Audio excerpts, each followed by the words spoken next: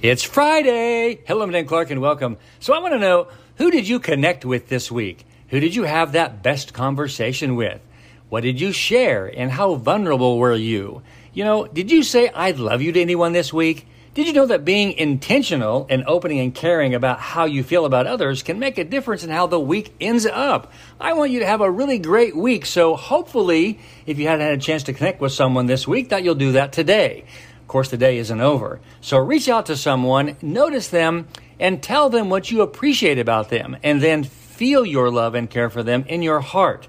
When people know that you feel the love for them and you give it away, it actually transfers between you and them. So be intentional today, have a great conversation, and tell someone how much you appreciate them. I love you. I'm Dan Clark.